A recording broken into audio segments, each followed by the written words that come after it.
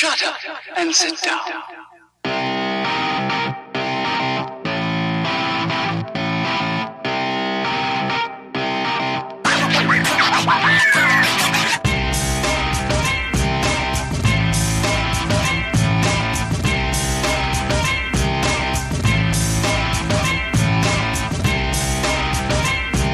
This is the Muscle and the Hustle podcast. Hello and welcome back to another Muscle and the Hustle podcast. Today's podcast, we got a very special guest.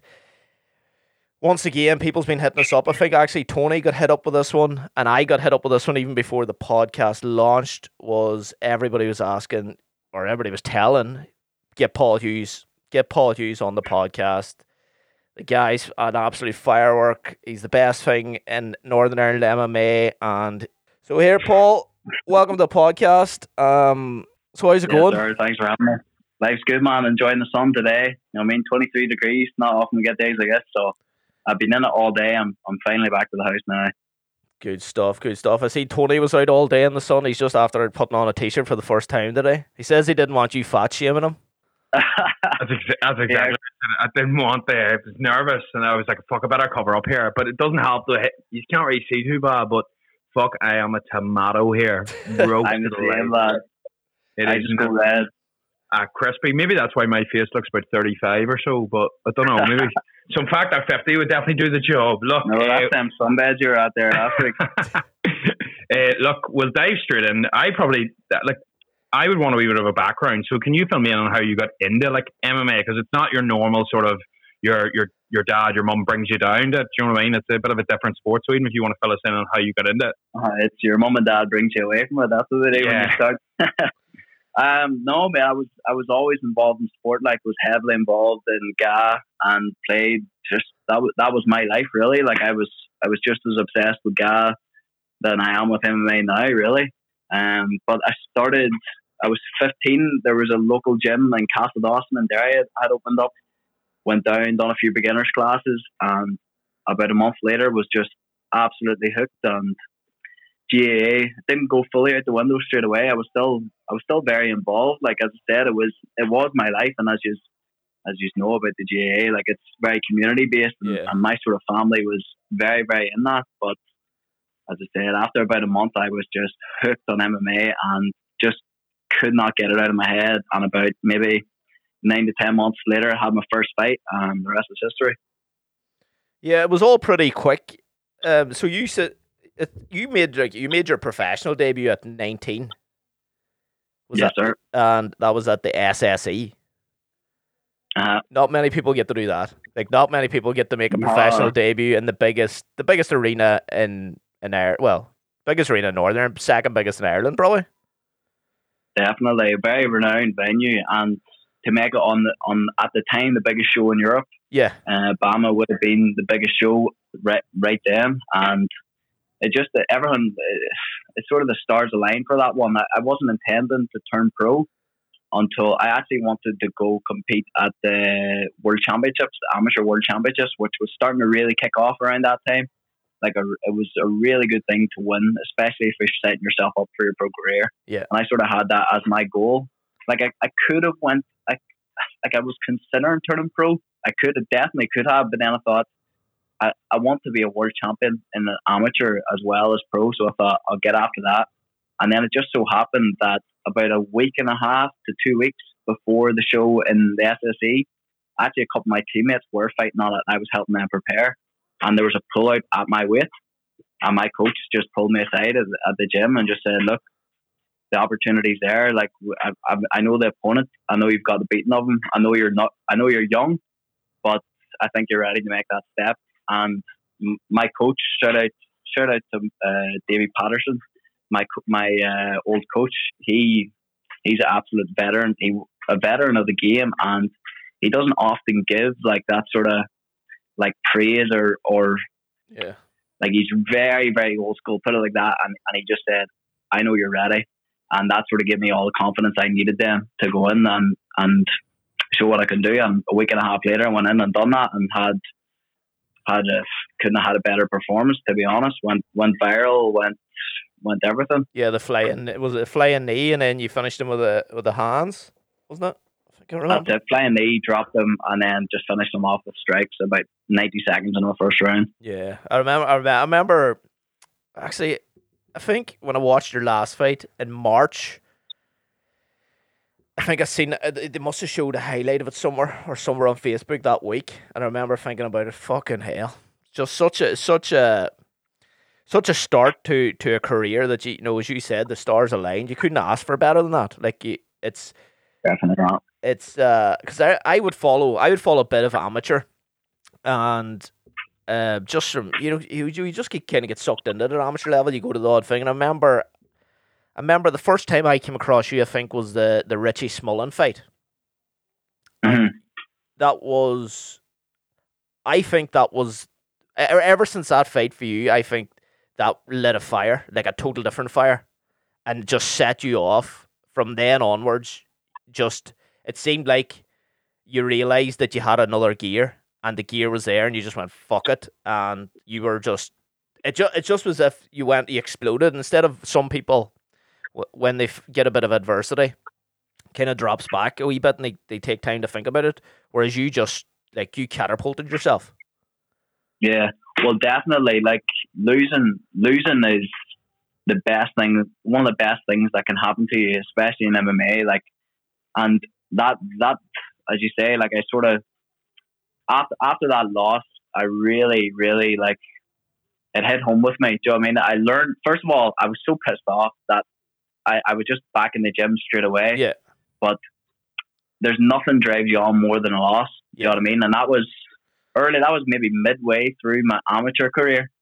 Since that fight, I didn't lose. I haven't lost. Yeah, I haven't lost. No. And I just learned so much from that. And there's nothing wrong with losing in MMA. Like, no. Definitely not.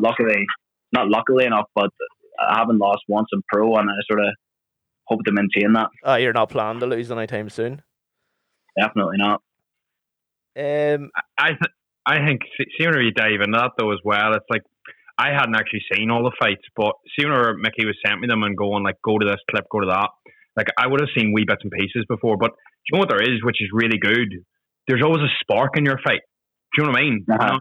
It's he versus some of them, and this isn't that, like, fuck me, I couldn't go near the cage or anything like that, Jesus Christ, but a case of, like, some of them are not tough to watch, but they're slow, whereas Definitely. It's fucking, like, as Mickey said, perfect words, like a firework. It's fucking, like, somebody said earlier, they hadn't heard of you, and I was like, look here, I'll show you a few clips, and they're like, holy fuck.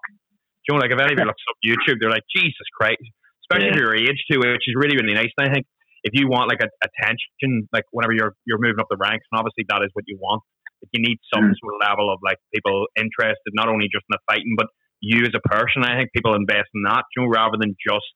Yeah. Well, that's how the game is now. Do you know what I mean? It's not enough to just be good at fighting anymore. You gotta have your branding on point, your marketing on point.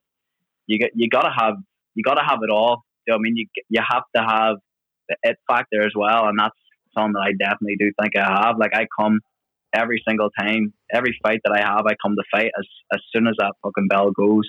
Like, I just have this stance where my hands on the cage, I'm kneeling down low, I'm staring at my opponent. And as soon as the rest says go, it's just like perform. Do you know what I mean? That's what I visualize. I visualize myself in that position, like going through all the hard weeks and hard weeks of training. It doesn't matter unless you can put it on game day. And I like to see myself as a game day player, like 100% a game day player.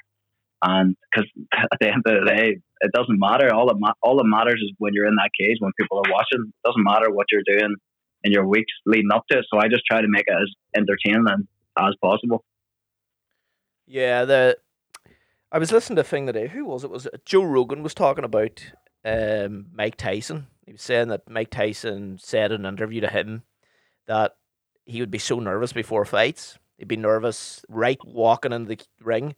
As soon as he went through the ropes, like a switch went in his head, and he just thought he was a god. He goes, I'm a god now. This is, like, outside of the ring, I'll struggle through life. I'll do stupid shit. But when he was in the zone, when he was in the ring, he was like, I'm a god. Like, it just switched. That people never got the nerves of him. They never realized that he would even think that way. It was just Mike Yeah. Tyson. He's the most scariest man that's ever walked the earth. Yeah. But Well, it's good. I can relate to that in a way. Like I know what he's talking about there because like of course I've had nerves and everything like that, especially amateur, like whenever you're first doing it. But there's just this point where, as you said, Mike Tyson, he's nervous, but when he gets in the ring, he's God. And I sort of try. At the end of the day, all he's doing there, it's just so simple. It's just sports psychology 101. Like what causes failure in sports, especially at high level, where it's just such fine details make a difference, is the elimination of doubt from your mind. It's pretty damn simple. So I'm sort of in the same wavelength. Except for me, it's whenever my walkout music comes on, it's like all I'm thinking in my head, and even in the warm up actually, and it sounds so egotistical, but all I'm thinking is I am the man. Like Yeah. this guy has not touched me. I'm the fucking man, and I've done all the work to put me here, and there's just no stopping me. It is quite, like as I say, an egotistical thing, but that's all I'm doing there is putting myself in the frame of mind that I have no doubt that I'm going to win. And removal of doubt from your mind is everything. You see people walk into the ring and getting into the ring, and you can see the doubt in their mind. Yeah. Even in rounds, in between exchanges. Whereas for me, I think that's something that distinguishes me from anyone else. To be honest, is being able to flick that switch. I don't. If you watch any of my walkouts, or especially in my pro career, like there's sometimes you can tell when someone's acting that they're sweet, but I just know when to hit that switch. And whenever, as I say, my walkout music comes on, it's just like I'm the fucking man, and this guy's not stopping me. So I know where he's coming from there. Yeah, like you need a level of certainty, because if you're like, for example, if you have any self doubt, it's going to show, just like you said. And I think that is something that is hard to get, like being fully certain of your ability that you can go in and do the job. It's just like a golfer, like some choke, that's simple as, some have great ability, but it is, as you said, on game day that's so important. I think whenever you touched on like your training, like I'm sure some people are deadly interested, like how much do you actually train? Because it's something I would be sort of wondering as well. Is it 2 a days? Is it technique in the morning? So it's basically it's 6 days a week, twice a day. Like that's like what my average sort of training would be. Obviously, like even when I'm not in fight camp, or per se fight camp, I'm always sort of in fight camp. But even when it's not leading up to a fight, for example, since lockdown has been on, I've still been doing that. I've still been training twice a day, 6 days a week. That's just a normal thing for me. So whenever it gets to maybe 4 weeks out, 5 weeks out, it can change a little bit in a sense that I may have 2 extra technique sessions one day and going lighter because the next day I've got a hard spar, and maybe that's the only training I want to do because I want to be fresh for it. But basically, it's 6 days a week, twice a day, and them sessions they're varying. Do you know what I mean? It just depends. You got to know your body as well, and it's something that I feel I'm getting better at. Some days I could be on the mats for maybe 5 to 6 hours, but that could be at maybe 60 to 70%. You know what I mean? And then the other days I've got my hard spars that night. I'm doing a light jog that morning, and I'm just resting, coaching all day. And then when it's nighttime, it's game day, almost sparring day. So yeah, That's mad. It's people, as Tony said, a lot of people wouldn't understand that for you to go into even the ring in a way, well, MMA to a bigger point, you're literally, if you don't prepare, you don't train adequately, you don't eat adequately, you're putting yourself in a lot of danger. People don't realize absolutely, that, especially with the dehydration thing, and people cutting weight. If you don't do it correctly, there's studies showing that if you're dehydrated, you're more susceptible to brain injuries. You're more susceptible to knockouts. People don't absolutely, realize 100%. that there's catastrophic consequences for people going into fights ill prepared. Remember, like it's like the 1 foot in. You can tell when the fighters are close to retiring, when they're not fully invested. And it's sad to see sometimes, like some of the older boys, especially even in the UFC. Like you can get that feeling with Cowboy sometimes now, that he's just doing it for the money now. He's not doing it for anything else, and it's sort of sad to see that, you know, you're putting yourself under, you know, an awful lot of pressure, and you're taking damage to go out, you know, to go out and do something he's probably fallen out of love with for the wrong reasons. Exactly. It's like you have to be in MMA. It's simple. You're all in or you're all out, and I fully believe that with all my heart, because it's just not a sport it's just a sport you have to be all in, because every single aspect of your life when you're competing has to be centered around your fighting. Like, it's not fucking, we're not playing tag. Do you know what I mean? There's serious brain damage can be caused, like, from fighting too much, fighting guys that are too good for you. Like, as you said about weight cutting, not preparing correctly, not training correctly. So you're gassing in a fight and you're taking twice the head trauma as you normally would. Like, you just have to be all in this sport. And whenever the time, for example, look what Henry Cejudo done. Yeah. Just defended his belt again and retired. Yeah. And was like, I'm going out on top. Olympic world champion, double UFC champion, defended the belts. Like, that's exactly how it's supposed to be done, in my opinion. And that's what I'll be doing. I'll be going out on top for sure. Yeah. But then again, you're saying about Cowboy, like, you also got to look at it from his perspective. It's easy me saying that. Yeah. But if you think about what Cowboy's getting paid for a fight, yeah, you're talking maybe sponsors and everything they're included. You're talking maybe, I'd say, at least $250,000 US. Yeah. So, like, for Cowboy to go in there and sort of maybe win 2, lose 1, like, do that for a couple of years. Think about how much more money he's made. Like, yeah, he definitely spends it too. Like, he doesn't as well. He doesn't have a cheap lifestyle. That's the unfortunate thing about MMA. Unfortunately, there's not as much money in high level as there is in boxing. Whereas, like, McGregor, for example, like, he could retire. He got the big money fights, but someone like Cowboy still hasn't made that money. No. And that's just the way it is, unfortunately. It is sad sometimes when you read it when they disclose the payments. You're looking at some of the fighters that's been 20 fights deep, and you're like, they're still getting paid 60K, 70K, and you're just like, fucking hell. Like, it's, how much does a camp cost them? That's depressing. Looking at fighters' pay sometimes. Like, you're looking at some guys that are, for example, fighting in that first UFC that came back there, like the Gaethje and Ferguson. Yeah. And they're making 12K US. Yeah.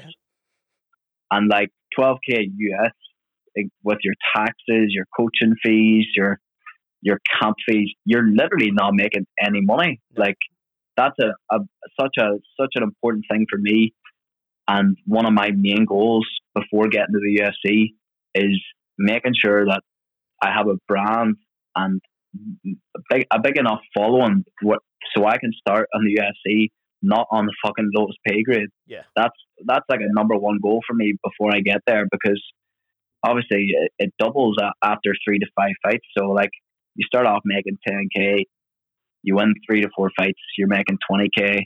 Like, you're still making buttons. Like, and it's sort of a depressing thing to talk about. It's probably people don't really understand that about MMA, is how little money there can be in it, especially now. Like, as of now, like for example, Cage Warriors, the promotion I'm signed to, best promotion in Europe by an absolute mile, one of the best in the world, and the platform is undeniable. It puts fighters to the UFC, but they just don't have the financial backing to be paying fighters loads of money. So most of their fighters still have to work. You know what I mean? It's not all fucking what you see and fucking knockouts and all this shit. Like, it's still an absolute grind to get there. Like, definitely. Yeah, I think that's dead interesting, because the first thing I would think is professional fighter making really good. Straight off the bat, people think professional sports person, big money. People will assume that. Like, I would even slightly assume that. So I think that's very interesting, because it shows that you need to have, as we were talking about earlier, that like self certainty about like where you're going and where you want to end up. And I think, just as you touched on there, is that like what is the big goal? Like, where do you see yourself in a couple of years? Like, that's probably what people are wondering. Like, where do you think you'll be? You know, the goal is legacy. Do you know what I mean? That's number one. I'm going to be the Cage Warriors featherweight champion within. I was hoping to do it at the end of this year, starting next year, but obviously this COVID shit has messed things up. They actually had a couple of shows planned here for Belfast, which would have been absolutely perfect. You know what I mean, for skyrocketing me to that. But I definitely will be the Cage Warriors featherweight champion in the next 2 years. That was a belt that McGregor previously won, and then within the next, say, definitely before I'm 30, UFC featherweight champion as well. Like that's the two goals, and that's, as I said, no doubt in my mind that I'll get there. It's elimination of doubt, as I said about fight day. It's the same as your everyday life. I don't have a doubt that I'll get there. You know what I mean? I've trained with the best in the world. I've trained with the current UFC champion, Alex Volkanovski. I've trained with past high-level UFC fighters in different places around the world, and I know my level, and I know how good I am, and that's it. There's the two goals, and of course the financial success that comes with it. I want to set myself up for life. At the end of the day, like I don't want to be broke. I don't want to be broke. Yeah. Do you know what I mean? I want to make millions. I don't want to set my family up for life. I want to take my mom and dad, want them to retire comfortably, and I want to have, as McGregor said, my kids looked after. But that's firmly what I'm going after here. I'm not in this to fuck around. See, I really rate that, because I think a lot of people don't have that sort of confidence, and that sort of makes you stand out. Like, for example, it's not if it's going to happen; it's just when. Yeah, like, that's the thing, and it takes balls to say that, and like that's why I really respect even some people. Like, for example, some fighters like Colby Covington, like people think are so outlandish and absolute head cases, but in a sense, I respect what they're doing, because, for example, someone like Colby Covington, like he was going to get cut from the UFC after not losing any fights. He had won like 4 or 5 fights, but they were going to cut him because they thought he was bored. Yeah. Do you know what I mean? And then he just started coming out, because he was great, and he just started coming out and saying, "Look, I'm the shit. I'm going to fight anyone," and look what it's done for him. I respect when people are sort of saying exactly what they're going to do, because it takes balls to do it, and then they do it. Yeah, that's kind of, you need, a lot of people would give McGregor, sometimes give him shit for saying stuff like he done the goat thing on Twitter last week. But like everybody knows, the reason he done the goat thing is because he had nothing really to talk about. So he put up some mad, outlandish thing. Everybody's talking about him now. Now all of a sudden he's been linked with Usman. He was linked with Anderson Silva. But McGregor's a master of getting people talking about it. Even before in the UFC, people were talking about him, and then in turn they started talking about SBG, and then they started talking about Cathal Pendrith. And he was shining lights on a load of Irish MMA boys by him being so boisterous and telling people and calling out Dana, and he was calling out Jose Aldo when he was fucking just turned pro. And it's it's as you said, by the time you get to the UFC, you don't want to be going in there, as it seems like they're doing you a favor.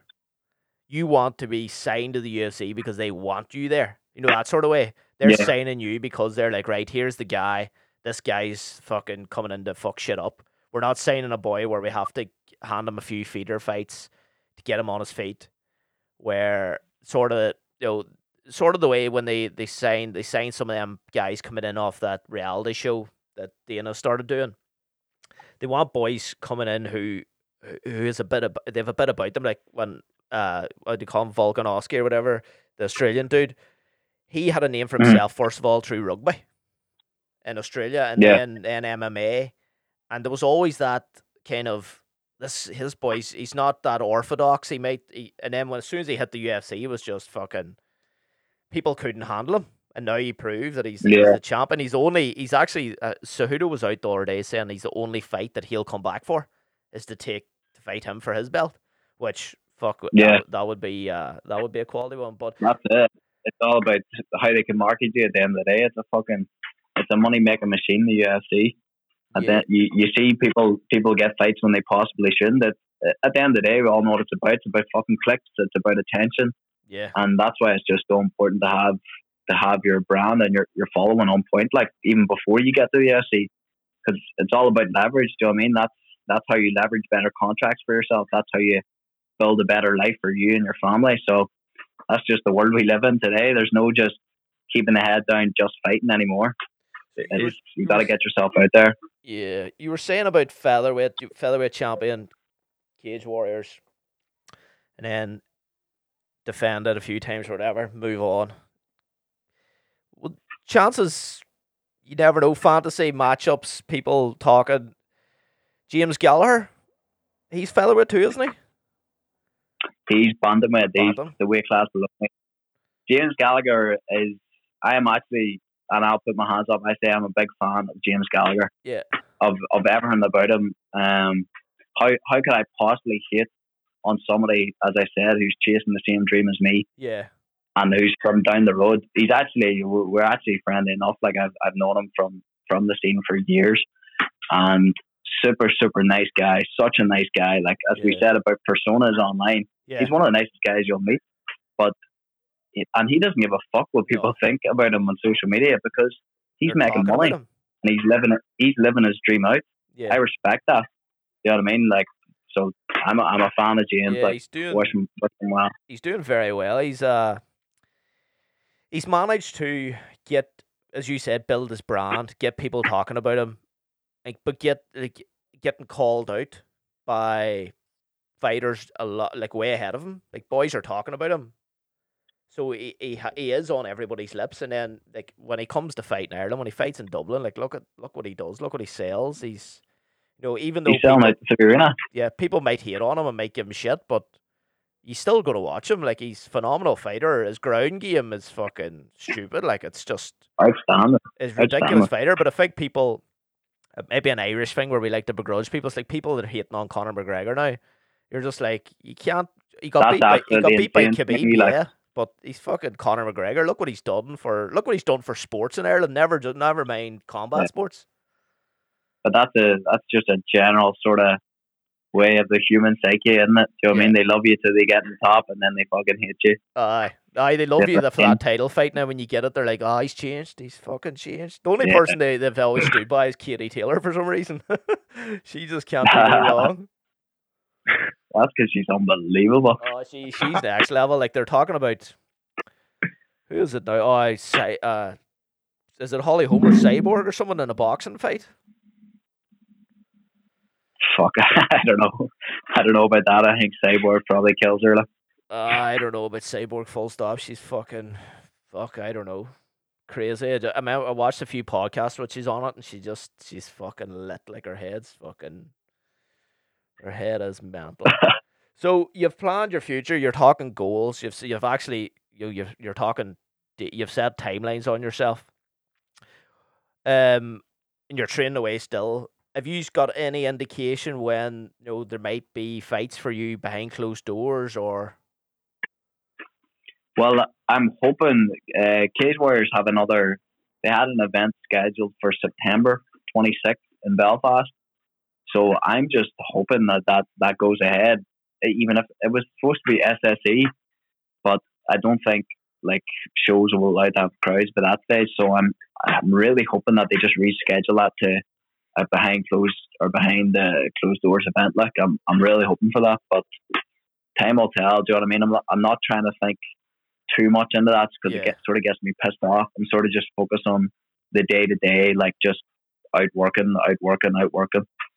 Yeah. Do you think I got literally as soon as I reshared that story on Instagram, I got like 7 or 8 people like fucking going mad there, but they all do sort of MMA at an amateur level. Because I'm sure, just like you said about outworking, I'm sure, is there anything you would love to say to yourself or say to somebody who's amateur that would love to go pro, like would love to, but isn't, you know what I mean, isn't there yet, wants to get to that level? Is there any advice that you would give, like 2, 3 points, 1 point, anything in particular that you're like, that needs said? Well, at the end of the day, the core of everything is self-belief.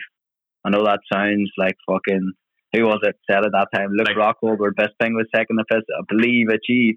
Yeah. But look, self-belief, like, you know yourself, it's everything. Like, it really, really is. It's the core foundation that you need to have for MMA. Like, MMA is just such an up and down sport, and it's such a humbling sport. Whereas, like, you could be maybe the best guy in the gym, most wins, like, most hype, but then you go into the gym and you get absolutely battered by an amateur because he's having a good night and he's maybe better at you in this position than you are. And like, it's just holding that self-belief throughout, because you're always going to be, and you're going to lose fights as well. Do you know what I mean? Especially in amateur, like, embrace losing. Losing was one of the best things that happened to me.